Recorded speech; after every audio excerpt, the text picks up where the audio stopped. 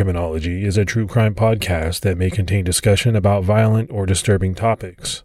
Listener discretion is advised.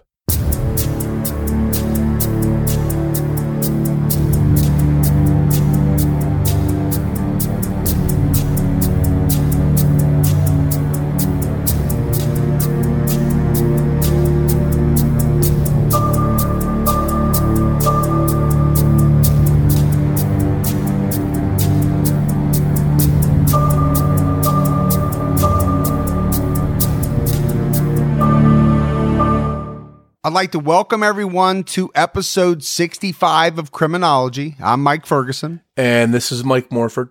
Mr. Morford, how are you? I'm tired. CrimeCon wiped me out. I'm still sore. How about you? Yeah, CrimeCon is, it's fun, but it's rough, right? Obviously, there's a lot of flying involved. And then for me, what I always forget is how tiring it is. And you know, all you're doing is really meeting people and talking, but for some reason, that seems to be very tiring. Like I have to take a nap every day. Yeah, I think by that third day, I'm feeling it and I'm ready to go home and just like you, just jump into bed and stay in there for a day. Yeah, so I'll just say right up front, my throat is a little jacked up. I don't know if that's from the amount of talking that we did, because we talked to a lot of people. This CrimeCon was bigger than the other two have been. It seems to get bigger every year, right? Oh, definitely. And we had some really great listeners and fans that came out and talked to us. It was really awesome. Well, so not only does the entire thing get bigger, but our audience gets bigger. So the amount of people that want to come and talk to us, grows, which is great. That's what we want.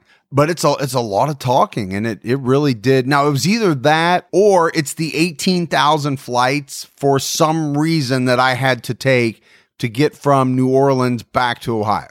I mean, I get it. I don't live in a big city, but I don't know why I have to fly, to 14 different airports just to get back to Dayton, Ohio. But that's a whole nother subject. Yeah, I was lucky. We hit a nonstop flight to and from, and it was pretty easy, pretty uneventful.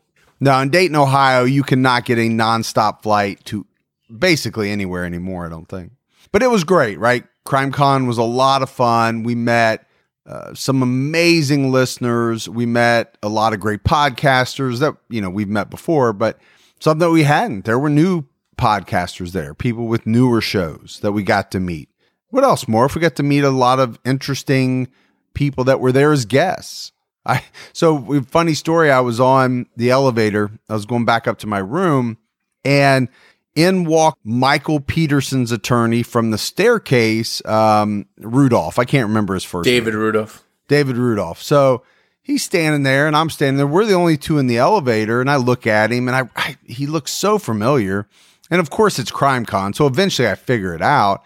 And I had just rewatched The Staircase maybe 2 or 3 months ago. So we started talking, and that was kind of interesting. But to see people like Christopher Darden and Henry Lee and things like that, kind of cool. Yeah, there's definitely lots of cool things and cool people to meet and watch and just to mingle with. That's the best part of CrimeCon. And for me, the food, right? New Orleans, I ate way too much, but I had some amazing stuff. I had these charbroiled oysters. I don't even really like oysters, but these are cooked right over an open flame, and they just sit there and they drizzle like some kind of garlic butter back and forth on them. So I had a dozen of those, maybe one of the best things I've ever eaten in my life. Yeah, I had this as well after you told me about them, and they were really good. I did try one of your shrimp po' boys that you suggested. That wasn't good. That's one thing that I wasn't happy with. Well, that's because you tried it at the hotel. Now, for a authentic shrimp po' boy, you got to get out into town, man, and you got to seek out like the diviest place you can find. That's the key to New Orleans food for a lot of times. Well, I was happy. I did get my hurricanes. I like to drink some hurricanes when I'm there, and I did do that, and I'm satisfied now. So we're done, right, for another year. They already announced that next year is going to be in Orlando, and I did see something that said I think they're going to do a cruise later, separate from the regular CrimeCon. So it's becoming a behemoth. Lots of fun stuff coming up. So, Morph, we had some new Patreon supporters. Let's give some shout outs. We had Melissa Lynn Poff, Mary Bells, Theodore Roland Foth III. Skylar Young jumped out at our highest level. Charlie Paxford, Brett Irvin, Lauren Rosenbaum, Jerry Jensen, and Katie Kraus. So a lot of new support. It's amazing. We love it. It really goes a long way towards, helping us out. We can never be thankful enough, right? Yeah, it's awesome every week to hear those names. And some of those names are big supporters on social media too, and that goes a long way as well. So we appreciate that. And if you'd like to help support the show on Patreon, you can do so by visiting patreon.com/criminology. All right. With all that out of the way, we are ready to jump into this episode. And right off the bat, I'll say this is going to be a two-parter. It's a big case, and it's one that you and I have been wanting to do for some time. We're talking about the McDonald family murders. It was in the early morning hours of February 17th, 1970. 25-year-old Colette McDonald, who was pregnant with her third child, and her two daughters, 5-year-old Kimberly and 2-year-old Kristen, were brutally murdered in their home on the Army military base, Fort Bragg, in North Carolina. Colette's husband, Jeffrey McDonald, was injured in the attack, but was ultimately convicted of their murders in 1979. And like I said, this was a big case. It was very highly publicized across the U.S. and even outside the U.S. It became one of the most well-known murder cases in U.S. history. It inspired books. It inspired movies, television movies. Over the nearly 5 decades since the gruesome slayings, Jeffrey McDonald has maintained his innocence and has tried and failed numerous times to win his freedom. Fort Bragg, North Carolina, sits about 12 miles northwest of Fayetteville, North Carolina. Established on September 4th, 1918, it was one of 3 camps in the state set up to train soldiers during World War I. It was also the only one to continue operating after the war. In the 1920s and 1930s, soldiers at Fort Bragg tested artillery weapons for efficiency and effectiveness. During this time, a new highway was constructed to connect Fort Bragg with the civilian world. A post hospital was built during this time. Fort Bragg subsequently became the headquarters of District A of the Civilian Conservation Corps and the training ground for the National Reserve Officer Training Corps, Officers Reserve Corps, and Citizen Military Training. During World War II, Brigadier General William C. Lee was promoted to Major General in August 1942 and given command of the Army's 101st Airborne Division. In late 1942, both the 82nd and 101st Airborne Divisions were moved to Fort Bragg. By the end of World War II, the 11th, 13th, and 17th Divisions all had a presence at Fort Bragg, and the base became known as the home of the airborne. In the 1950s, Fort Bragg became the home of the Army's Psychological Warfare Center, now called the U.S. Army Special Operations Command, and the headquarters for Special Forces soldiers. Today, Fort Bragg is known as the home of the airborne and special operations. It has approximately 57,000 military personnel, 11,000 civilian employees, and 23,000 family members. It's one of the largest military complexes in the world. In early 1970, Fort Bragg became notorious for one thing: the brutal murders of a pregnant mother and her 2 daughters. Jeffrey McDonald was born in Jamaica on October 12, 1943, to Robert and Dorothy McDonald. He had 2 siblings, Jay and Judy. McDonald attended Patchagoo High School, where he was voted most popular and most likely to succeed. He was also a star athlete. While in high school, Jeffrey began dating Colette Stevenson, who he had known since 7th grade. Their relationship was on and off through their high school years. But after McDonald won a scholarship to Princeton University, he resumed his relationship with Colette, and the pair was inseparable. Colette Catherine Stevenson was born in Manhattan, New York, on May 10, 1944, to Edward and Mildred Stevenson. In 1954, Edward took his own life, and 2 years later, Mildred met Alfred Freddie Kassab on New Year's Eve, and the two eventually married. Freddie immediately bonded with Colette, and he very much thought of this young girl as his own.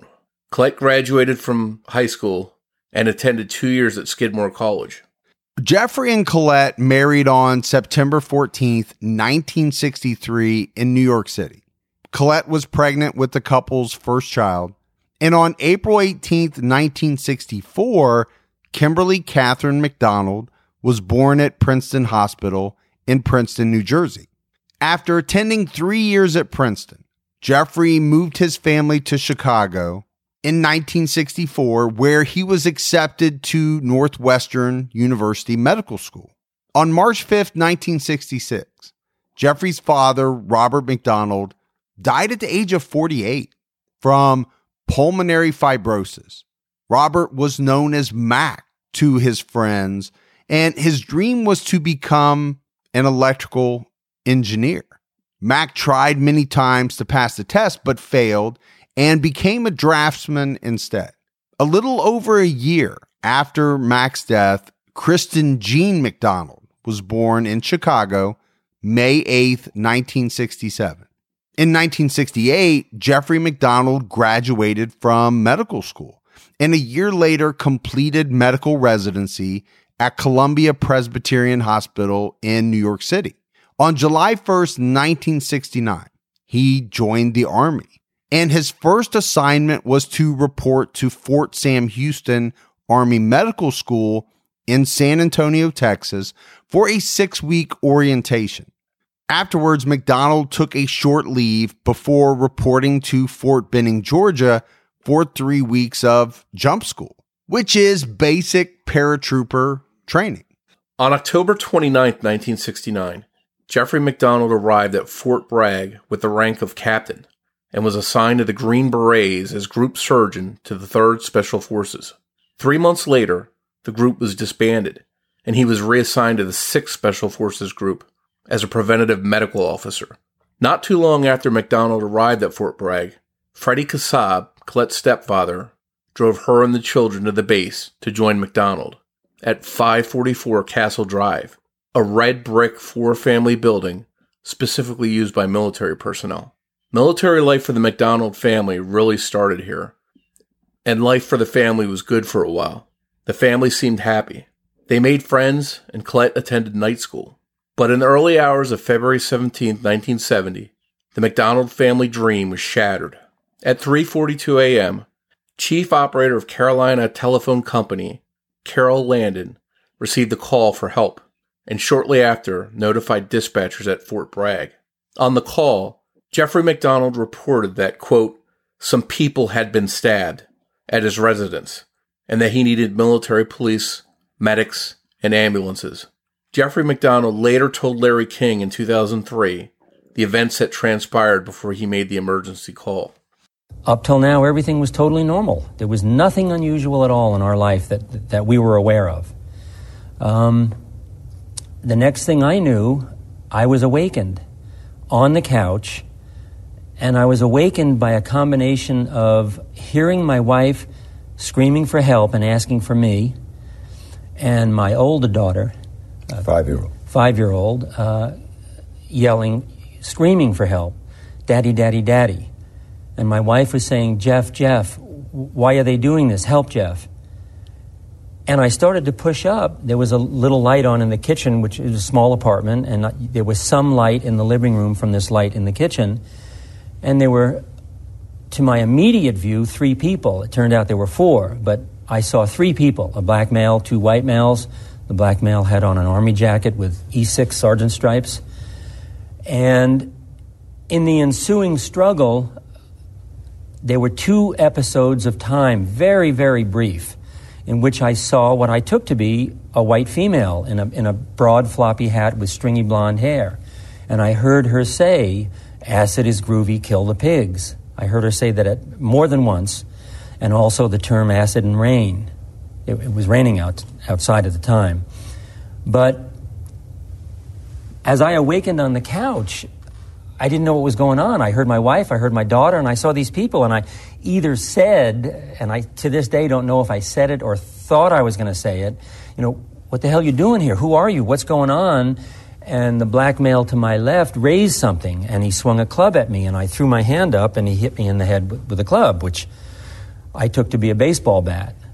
He drove me back to the couch that I was sleeping on, and now my head was ringing, and I was having a hard time getting up, and the comforter was still over my legs, but I pushed back up, and I'm trying to, and I was getting struck in the chest and about the head, and I threw my hand up again and took another blow to the side of the head. And during this time, I suddenly developed a real severe chest pain. And I remember real distinctly thinking to myself, this guy throws a hell of a punch. And I presume that was the stab wound that collapsed my lung. Is your wife still screaming, or is that stopped? I don't know. I don't know when it stopped.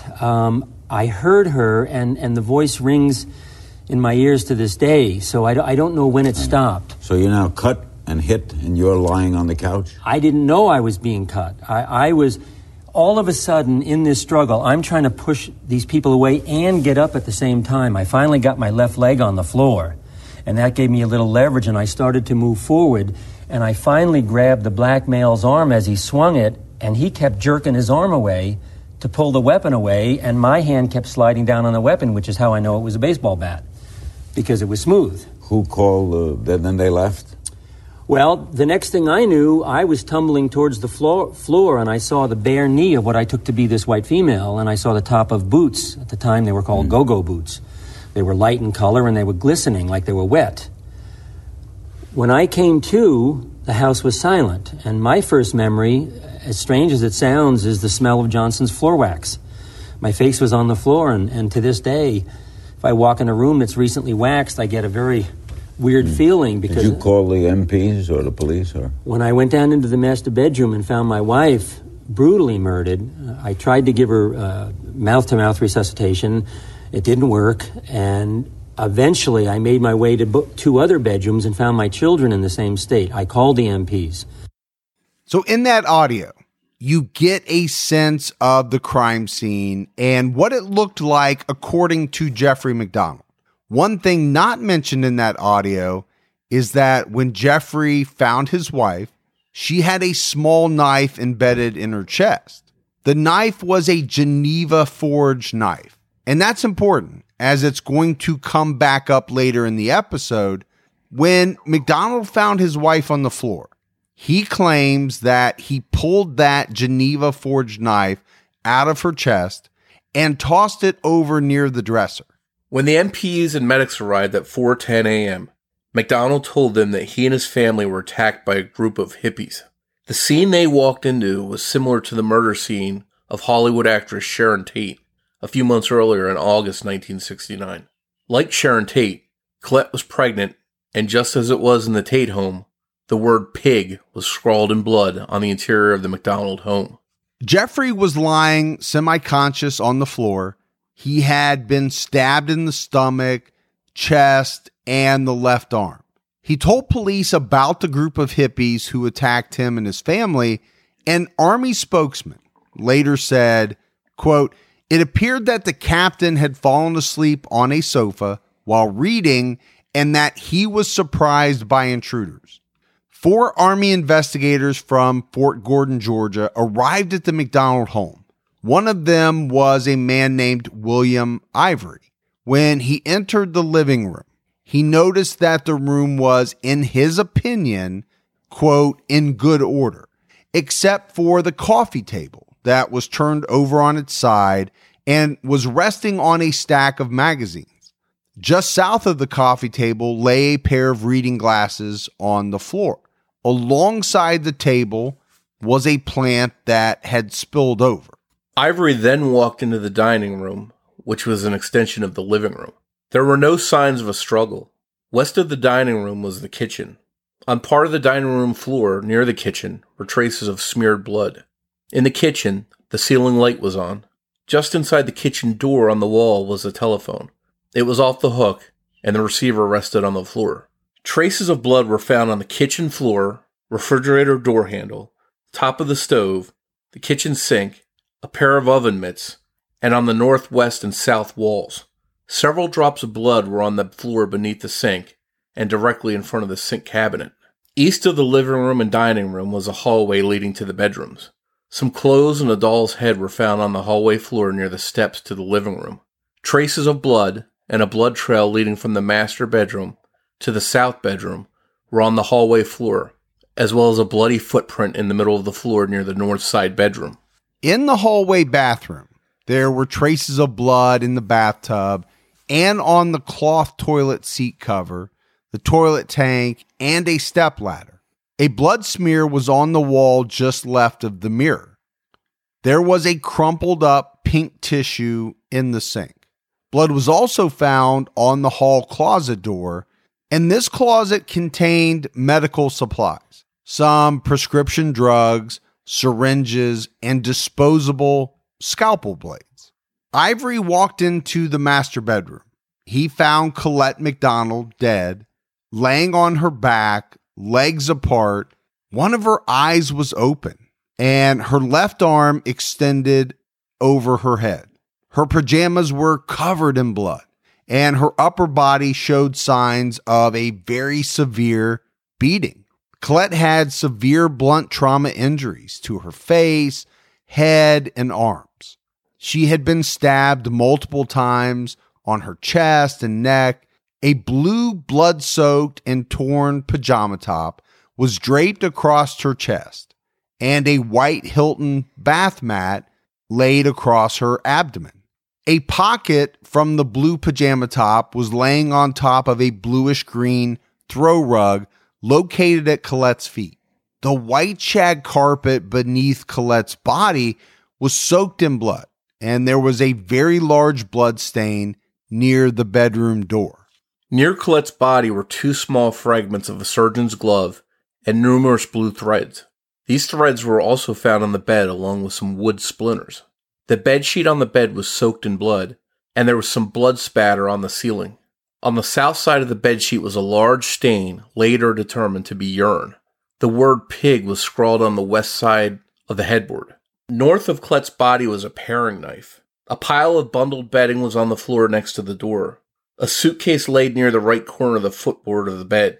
The footboard itself bore traces of blood. The right side of the closet door was open, and inside was a pair of blood-spattered white shoes. The next bedroom Ivory entered was Kimberly's, the south bedroom. Inside the room, 5-year-old Kimberly was found dead in her bed. She was laying on her left side with the blankets pulled up to her shoulders and tucked under her.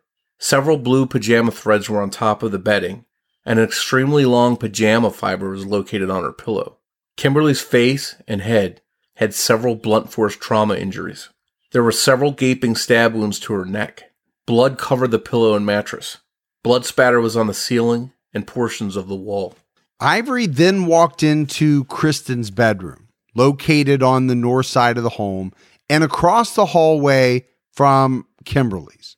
Like her sister, 2-year-old Kristen was found in her bed and laying on her left side. Her left arm was outstretched, and a nearly empty baby bottle was next to her mouth. Kristen had several stab wounds to her chest, back, and hands. Her blankets covered her lower body, and her pillow was soaked in blood. There was blood spatter on the wall next to her bed, and a large amount of blood ran in a downhill direction on the right side of the bed.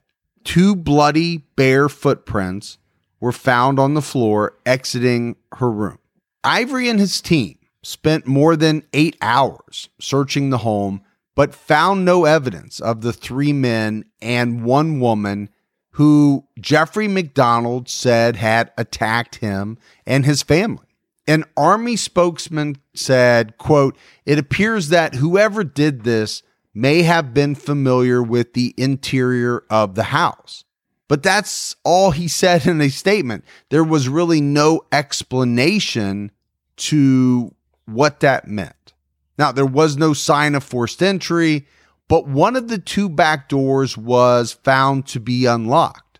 Investigators found an ice pick and an old hickory knife under some shrubs outside the home near the back door leading to the utility room. They also found a piece of wood just outside the utility room door. It was determined that Colette and the children had been stabbed with a knife and an ice pick. Jeffrey MacDonald was transferred to Cape Fear Hospital for treatment. At the same time, the bodies of his wife, Colette, and daughters Kimberly and Kristen were transferred to the morgue at Cape Fear. MacDonald had several small puncture-type wounds to the upper left chest and a superficial stab wound to the left abdomen in the form of an upside-down V. A neat and clean stab wound, 1 centimeter in length, was located between 2 ribs on the right side of his chest that resulted in a collapsed lung. MacDonald also had a superficial laceration on his left index finger. Autopsies on Colette and the children were performed later that morning by Major George Gamble, the medical coroner. Colette sustained severe blunt trauma injuries to her head and arms. She was hit at least 6 times with a blunt object, resulting in lacerations to her right and left temple, forehead, and the top of her head. She had a small fracture in the midline portion of her skull and received 2 blows under her chin that caused extensive bruising to the right and left chin area. Colette had defensive-type wounds to her arms, and her right wrist was fractured.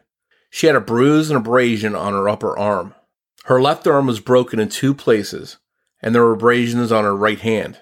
She sustained 9 deep knife wounds to the front of her neck and 7 deep knife wounds to her chest. Additionally, there were 21 puncture wounds to her chest area. Also on her chest area was a pattern bruise, which indicated she had been struck at arm's length with the end of a blunt object. Kimberly had 8 to 10 deep knife wounds on the right side of her neck, and she had been struck at least 3 times on the head with a blunt object. The first blow caused blood to spatter on the doorframe. Her right cheek, right ear, and right mastoid area had overlapping black and blue marks and irregular abrasions. Her left cheekbone was fractured, and a portion of it was jutting through her skin.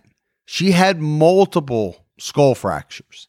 Little Kristen had 12 gaping knife wounds to her upper back, 4 wounds to her chest, and 1 wound to her neck. 2 of her wounds to the back caused massive internal bleeding. She had 15 shallow puncture wounds in her chest and multiple cuts on her hands. The next day, on February 18th, 1970, Army investigators told the press that they had been unable to establish a motive for the murders, but they believed the killings were ritualistic and probably the work of local drug users. Colonel Robert Krawanek, the provost marshal at Fort Bragg, said investigators had open minds about the brutal murders and were investigating both on and off the base. They were also checking every patient Jeffrey had treated in recent months and ordered neighbors to the MacDonalds not to talk to reporters. 300 people had been brought in for interrogation, and authorities estimated that 1,500 young men and women, generally characterized as hippies, lived near Fort Bragg. Many of them were arrested the previous year on charges of drug violations. Investigators also questioned 50 Fort Bragg soldiers, including some who were treated by Jeffrey MacDonald. On February 19th, Green Beret Team Commander Lieutenant Ronald Harrison from Columbus, Ohio, told reporters at a press conference that a few days before the murders, MacDonald had discussed with him the Tate LaBianca murders that were featured in the current issue of Esquire magazine. Isn't that wild? Was a question that Harrison said Jeffrey asked him.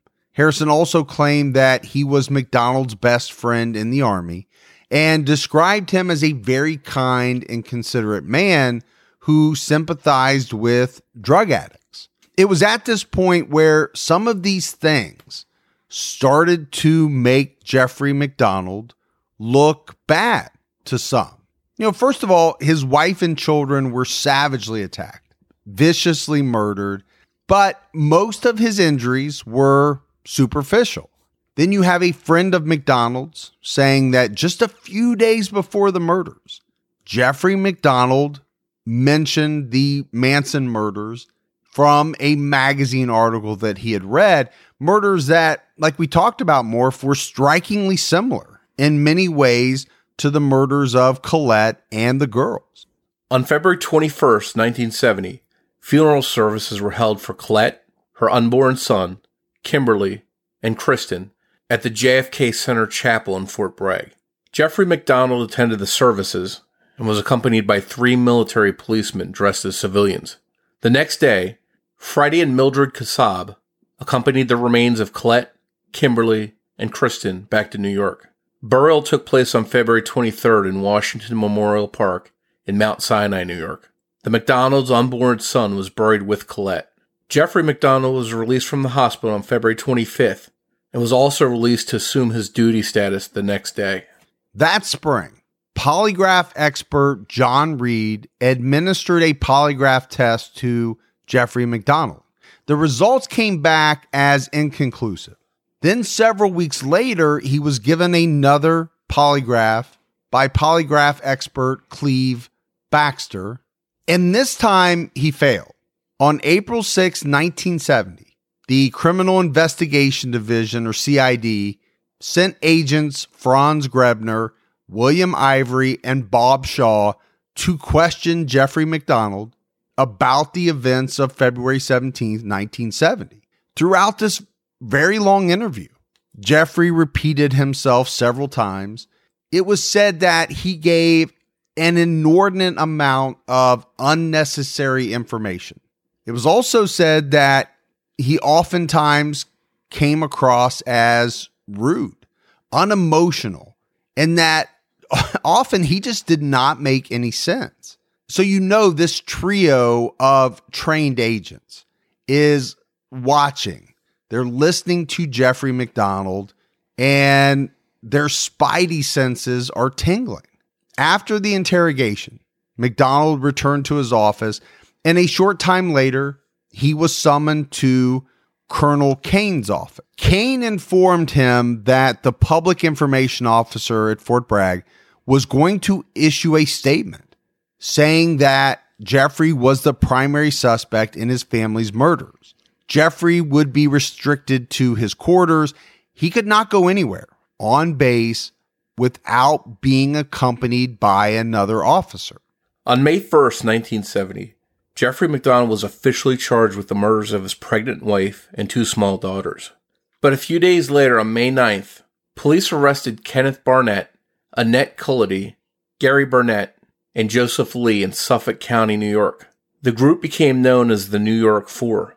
Suffolk County police contacted the CID because the New York Four matched the physical descriptions of the 4 people MacDonald claimed attacked his family. CID agent Benny Hawkins traveled to Suffolk County to talk with the police officers there. He learned that the New York Four rented a house in Fire Island with Jeffrey MacDonald's brother Jay in the summer of 1969. MacDonald visited Jay there and was seen talking to people matching the 4 individuals' descriptions at the Shortstop Bar in Long Island. Kenneth Barnett and Gary Burnett were both white males. Joseph Lee was African American, and he was seen wearing an Army field jacket. Annette Cullity was a white female, and she was known to wear a floppy hat and hip boots. However, Hawkins obtained the group's fingerprints, and none of their prints matched any prints found at 544 Castle Drive, the scene of the MacDonald family murders. An Article 32 hearing convened on July 6, 1970, and ran through September of that year. An Article 32 hearing is similar to a preliminary hearing in the civilian world. The hearing was overseen by investigating officer Colonel Warren Rock and was aimed at determining whether Captain Jeffrey MacDonald would be court-martialed on the murder charges. Captain Clifford Summers was the government attorney. MacDonald was represented by Bernard Siegel and Dennis Eisman, civil defense attorneys from Philadelphia. The defense presented evidence that the CID had not properly managed the crime scene and had lost several items of critical evidence, including 4 torn tips of surgical gloves found in the master bedroom and a single layer of skin found under one of Colette's fingernails. Siegel also claimed to have located the woman in the blonde wig, Helena Stokely. She was a well-known drug user in town who socialized regularly with other heavy drug users, including her boyfriend, Greg Mitchell. Several people testified at the hearing. One was Lieutenant Joseph Polk. He testified that he had not seen any footprints outside of the McDonald home. All he saw was grass and wet spots on the carpet in the living room, only after he and other military policemen had walked through the house. It had been raining, so it was wet outside that morning. Dillard B. Browning, a forensic chemist with the Army's CID at Fort Gordon, testified on July 13th that hair found on a hairbrush in the McDonald home did not belong to any member of the McDonald family. The brush was found within inches of Colette's body. Browning also said wax samples found in the home did not match any of the 6 candles that were taken from the apartment by investigators. He said additional candles in the home still needed to be tested. Dr. Major Severt Jacobson testified on July 17th. He was the doctor who treated McDonald at the hospital. He said that Jeffrey could not have stabbed himself without running the risk of death. McDonald's defense attorney asked Jacobson on the stand, quote, would a person, and I'll add another detail which might make it more palatable to the prosecution, would a doctor who inflicted a pneumothorax of this nature on himself know what the final medical consequences of that would be at the time he inflicted it, or could he know? And Jacobson answered, no, not with this type of pneumothorax, he couldn't. So essentially he's saying, right, that McDonald could not have known if he had stabbed himself that this stab wound would not have killed him. Now, during the hearing, Freddie and Mildred Kassab complained that the Army had refused to give them a transcript of pretrial testimony in the case, and they came out and said, we have a right to know what is being said and charged at these hearings. And I think this is interesting, Morph, right? Members of the family, the press, and the public were all barred from attending the pretrial hearings by order of General Edward Flanagan. So, you have Colette's family members who have no idea what is going on, what's being said, and they don't like it. Yeah, I think for Colette's family to not be able to hear those details and know what's going on with the case, I think that would have been a very frustrating feeling. Freddie Kassab was quoted as saying, I charge General Flanagan with a breach of the so-called Code of Military Justice in ordering the hearings closed. This is illegal even by Army standards. We will not allow the Army to sweep their dirty laundry under the proverbial rug at the expense of our daughter and granddaughter's lives. In the beginning, the Kassabs believed in their son-in-law's innocence, stating the Army made no effort to find the real killers and that the case had been botched from the beginning. They went on to further say that Jeffrey had been charged to prevent, quote, absolute panic among women living at Fort Bragg, where rapes and attacks occurred for more than a year prior to Colette's murder. On July 20th, 1970, military policemen took Jeffrey McDonald into protective custody. A doctor forcibly took hair samples from his head and body for prosecutors to use as evidence against him. His attorneys tried to stop this from happening by filing litigation in federal district court in Clinton, North Carolina, but the judge didn't have any jurisdiction. And during their protests, McDonald's defense attorney Eisman was thrown to the ground by an MP, and his other attorney Siegel was pushed. Eisman's glasses were broken, and he didn't move. Siegel later went into shock at the post hospital. And then later, both attorneys were sent to a civilian hospital in Fayetteville and later released.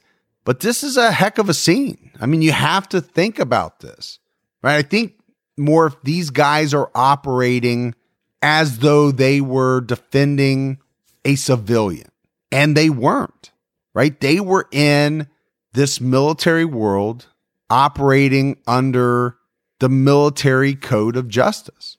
Jeffrey McDonald demanded to see his lawyers when the MPs said that they were going to be taking hair samples, but was refused. The hearing continued into August. On August 13th, William Edward Posey, an air conditioning tech from Fayetteville, took the stand.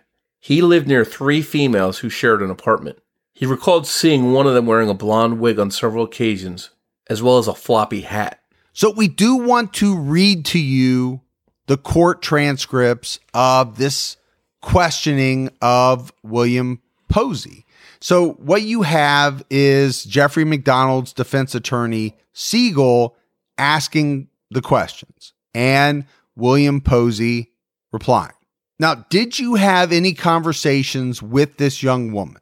Well, about a week or two after, a friend of hers, who was a friend of mine, Paul Bowman, he was getting out of the Army, and I owed him some money for a telephone bill. And so he was, over there with them. And so he was by the fence and I saw him. My wife and I were in the house and I went to talk to him, and my wife was standing on the porch. I started talking to him, and then we got on the subject about, she said that the police had questioned her several times about it. And so he said that she needed an alibi. And then she walked up, in the meantime, with the 3 of us standing there, and they were both on the other side of the fence. And so I said, well, I could be your alibi because I saw your girlfriends painting in their apartment, and I saw you when you got out of the car that morning. Did she herself ever say anything about an alibi on the morning of February 17th? Well, she said that she had been questioned several times, that she was stoned out that night, and that she didn't remember what she had done. What did she indicate as to her ability to establish where she was on that morning? She said that she didn't know where she was that morning. Did she ever use the word alibi or the word alibi come up in her presence? Paul, brought up the word alibi. He said that she needed an alibi. And what, if anything, did you say or do in response to his statement that he thought she needed an alibi? Well, I made the remark. I said, well, I can be her alibi because I saw her that morning. I saw her 2 girlfriends painting the apartment. Then I saw her when she come up and joined them, And then when I said that, she kind of backed off and they had to go. They left. They just dropped the subject then. Posey told the court he thought the woman's name was Helen, but sometimes she went by the name Mary. The woman was later identified as Helena Stokely. Siegel asked Posey if the woman had any connections to Fort Bragg, and Posey replied that her father had been a colonel in the Army. Posey later said that he noticed Helena stopped wearing the wig and hat around the time of the murders. On the same day Posey testified, Alfred Kassab took the stand. He answered many questions about Colette's relationship with Jeffrey from high school all the way up until the murder. He told the court he never witnessed Jeffrey raise his voice in anger at Colette. Everything seemed fine between the husband and wife before the murders. At one point, Siegel asked Kassab if Jeffrey was free to leave Fort Bragg that day, would Alfred accept him into his home? Alfred replied, "Yes, sir." A few minutes later, he added, "If I had another daughter, I'd still want the same son-in-law." I don't know, Morp. That is very powerful to me, but I think you see that a lot in trials, right? The natural inclination is for a family to, stick by the side of another family member. You see that a lot. Now, as details come out and things start looking maybe not so rosy for that individual, then that's where you see, especially when it comes to in-laws, they may change their stance. And I think in this case coming up, we're going to see some of that. 2 days later, Jeffrey McDonald testified. He denied killing his pregnant wife and 2 daughters, and he recalled the events leading up to and after the murders on February 17th, 1970. He said, on that night, Colette returned home from night classes. sometime between 9:30 and 9:45 p.m. The couple watched TV in the living room for a little bit before Colette went to bed around midnight. McDonald stayed up watching TV. It was around 1 a.m. He washed the dinner dishes and then read a book on the couch. Kristen woke up crying, so he went and gave her a bottle. At some point after that, Kristen left her bedroom, went into her mother's room to lay in bed with her. When Jeffrey came to bed, Colette was asleep on her side of the bed and Kristen was laying next to her. When he pulled the covers back, his side of the bed was wet. He assumed Kristen had wet the bed. So he went to sleep on the couch. And it wasn't very long after this that he said he awoke to the screams of his wife and daughter. So again, we have some transcript from this hearing. And I think it's important. We want to read it to you verbatim.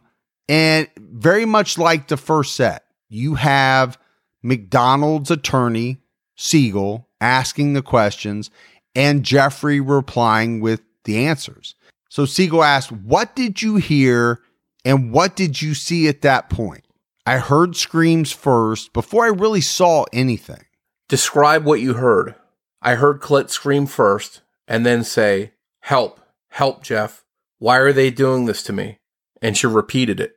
She repeated it the second time at least once. Like, "Help, help, Jeff, help, help. Why are they doing this to me?" Did you hear something else before you were able to begin to identify anything visually? "Yes." Tell us now what else. What else you heard? "I heard Kimmy. She was also screaming. And she was screaming, 'Daddy, Daddy,' over and over." Did you hear any other voice? Did you hear Christy's voice at that time? "No, I'm not sure. I just heard screaming. I don't know if I heard Christy. I don't think so." But you're sure it was Kimmy that was saying, "Daddy, Daddy." And McDonald answered yes. The hearing finally wrapped up in September of 1970. On October 13th, Colonel Warren Rock issued a 2,000-word report recommending all charges against Jeffrey McDonald be dismissed. The decision was supported by Fort Bragg's commanding general, John Tolson. And 10 days later, Major General Edward Flanagan Jr.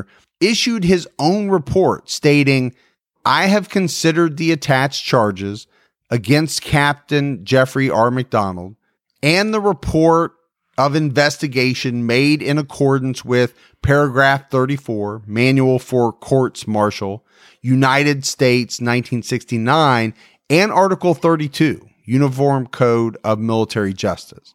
In my opinion, there is insufficient evidence available to justify reference of the charges for trial by court-martial." Afterward, McDonald commented, quote, "I feel both relief and let down. I'm still without a family and with a life ahead of me." McDonald also said that he would seek an immediate discharge, adding, "I am still extremely proud of having earned my Green Beret. I have met some outstanding men in the Army. Captain Jeffrey McDonald received an honorable discharge on December 14th, 1970, due to his request for a hardship discharge because of the loss of his family. Afterwards, he returned to New York City, where he worked as an emergency physician in the newly built World Trade Center." McDonald soon began making public appearances. Just a week after his discharge, he appeared on CBS News with Walter Cronkite. A few days later, he appeared on the Dick Cavett Show. And it was on this show that McDonald cracked jokes and criticized the Army and its investigation into his family's murders.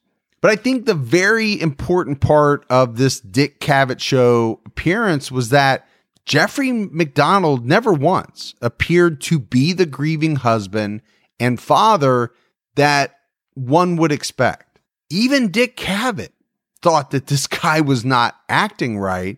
Here's what he told CBS's 48 Hours in 2007. His affect is wrong, totally wrong. My affect was gee, to find your wife and kids murdered. And even his answer to that was something like, hey, yeah, isn't that something? Almost sound like Bob Hope. It was this appearance that helped change how Freddie and Mildred Kassab saw their son-in-law.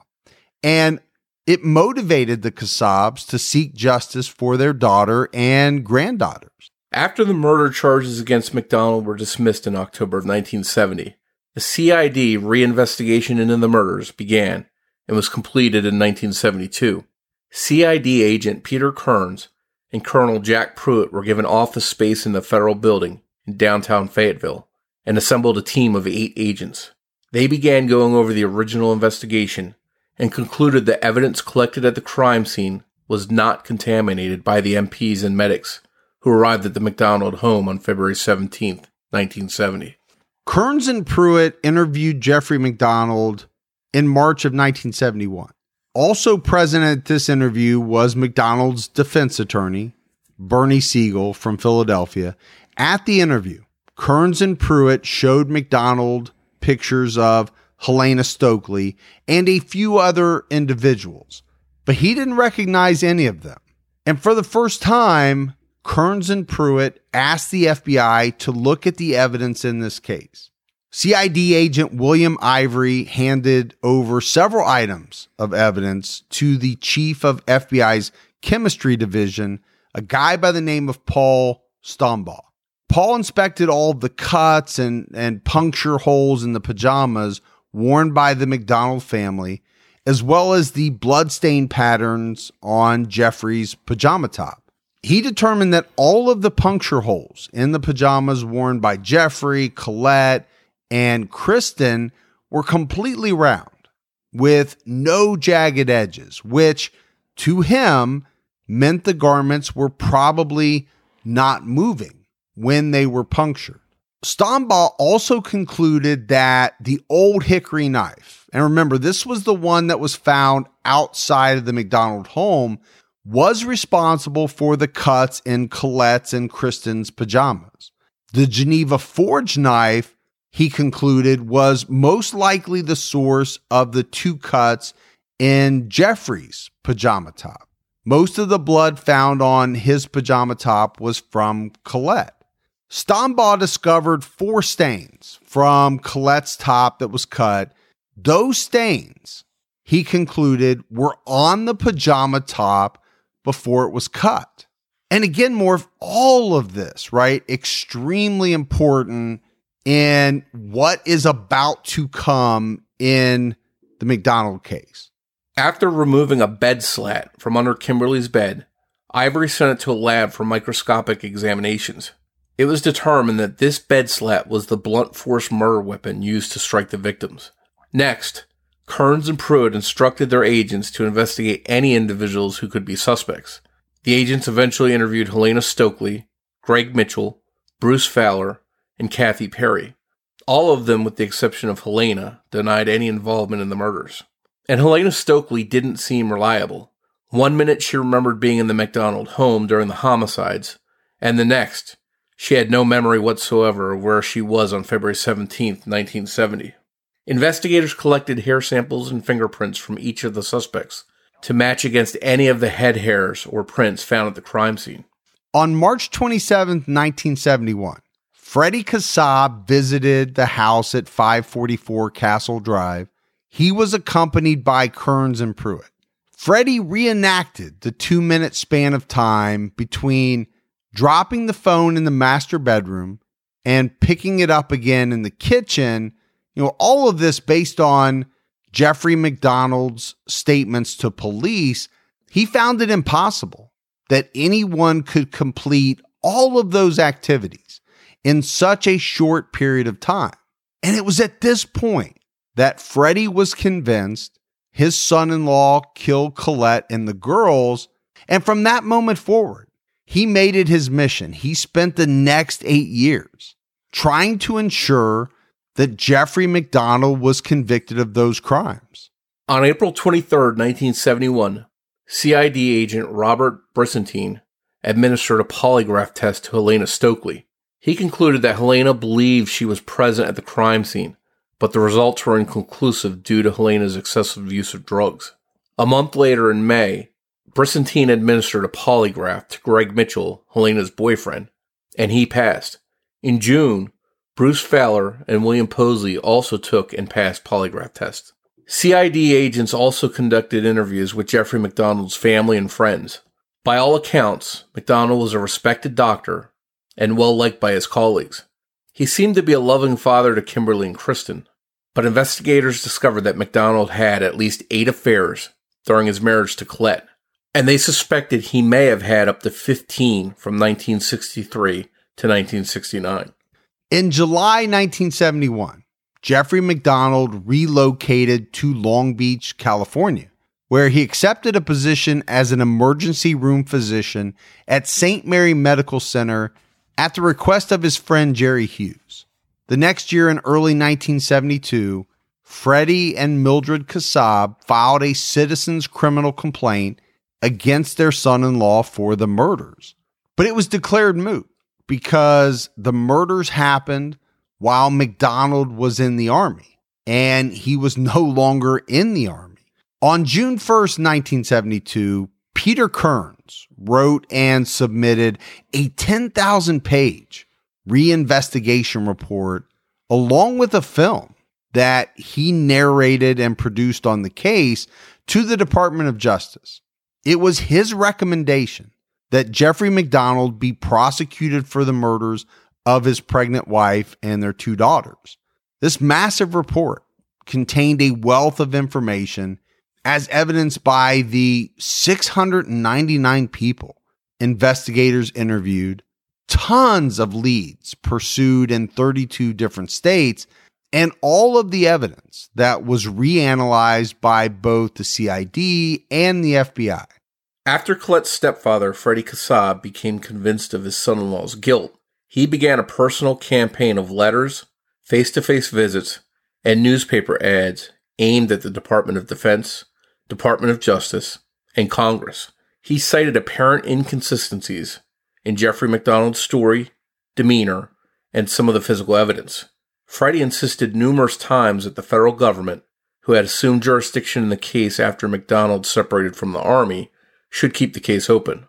On February 25, 1974, Freddie wrote then Attorney General William B. Saxby, "I swear to you that I will not allow the murderer of my daughter and 2 granddaughters to get away with these brutal killings." On April 30th, 1974, Kearns, Freddie, and Mildred Kassab filed a citizen's criminal complaint against Jeffrey MacDonald for the murders of Colette, Kimberly, and Kristen. The 27-page affidavit also included a diagram of 544 Castle Drive. All 3, Kearns, Freddie, and Mildred, drove to Clinton, North Carolina for a meeting with Judge Algernon Butler. Butler was the senior federal district judge for the Eastern District of North Carolina. Judge Butler had agreed to hear them. So Judge Butler, he took a look at all the information that Kearns and the Kassabs brought with them, and he was convinced, at least enough to the point that he decided to convene a grand jury. The grand jury began in Raleigh, North Carolina on August 12, 1974, with Victor Warhide as lead government attorney. Jeffrey MacDonald testified over a 4-day period. This was a fairly lengthy grand jury, Morph. It went all the way to the end of January 1975, but when it concluded, MacDonald was indicted on 3 counts of first-degree murder and arrested by the FBI. He posted bail on January 31st and was released pending disposition of the charges. On April 8, 1975, Jeffrey MacDonald's lawyer, Bernard Siegel, petitioned the court to have the trial declared null and void on the grounds of double jeopardy. The defendant had already been tried once at the Article 32 hearing 5 years before. He also argued that MacDonald had been denied his Sixth Amendment right to a speedy trial. Over a month later, on May 23, 1975, Jeffrey MacDonald was arraigned and pleaded not guilty. The defense requested a change of venue, but a new judge denied it. Judge Franklin Dupree denied the double jeopardy and speedy trial motions and he set a trial date of August 18th, 1975. But on August 15th, 1975, the Fourth Circuit Court of Appeals stayed the trial. And on January 23rd, 1976, it dismissed the murder charges against Jeffrey MacDonald.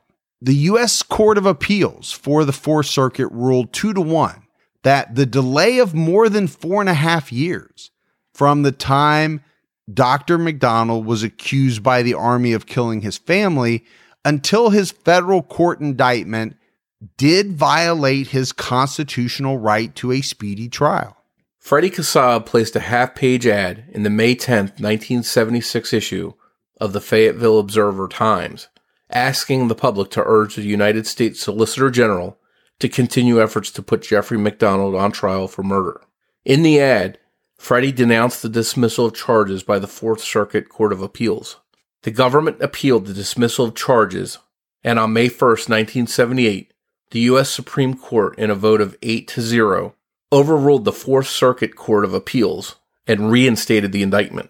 So to me, Morph, that's pretty telling, right? A vote of 8-0. I don't know how often that happens, but that means unanimously the U.S. Supreme Court felt that the lower court was wrong. I think in their eyes it had to be overwhelming that this lower court had made an incorrect decision. Just a few months later, on October 22nd, 1978, the court rejected Jeffrey MacDonald's double jeopardy arguments, and in March 1979, the U.S. Supreme Court refused to review that decision. So the other thing to me is this timeline. I mean, just look at how many years it took from the time that they started to try to get Jeffrey MacDonald indicted after he got out of the Army. It took many, many years, a very long time. Jeffrey MacDonald met with author Joe McGinnis and invited him to write a book on the case detailing MacDonald's innocence on July 13th, 1979. McGinnis agreed, and MacDonald's defense attorney, Bernie Siegel, drew up an employment agreement signed by him and McGinnis. 3 days later, Siegel signed a release to Sterling Lord for the exclusive story rights to the life of Jeffrey MacDonald for Joe McGinnis. That story would later materialize into a best-selling book called Fatal Vision. And although MacDonald thought that the book might help him clear his name, the author's research led him to conclude that Jeffrey MacDonald was actually guilty. And he wrote the book in a way that reflected those conclusions. Later on, the book would be the inspiration for an NBC miniseries of the same name.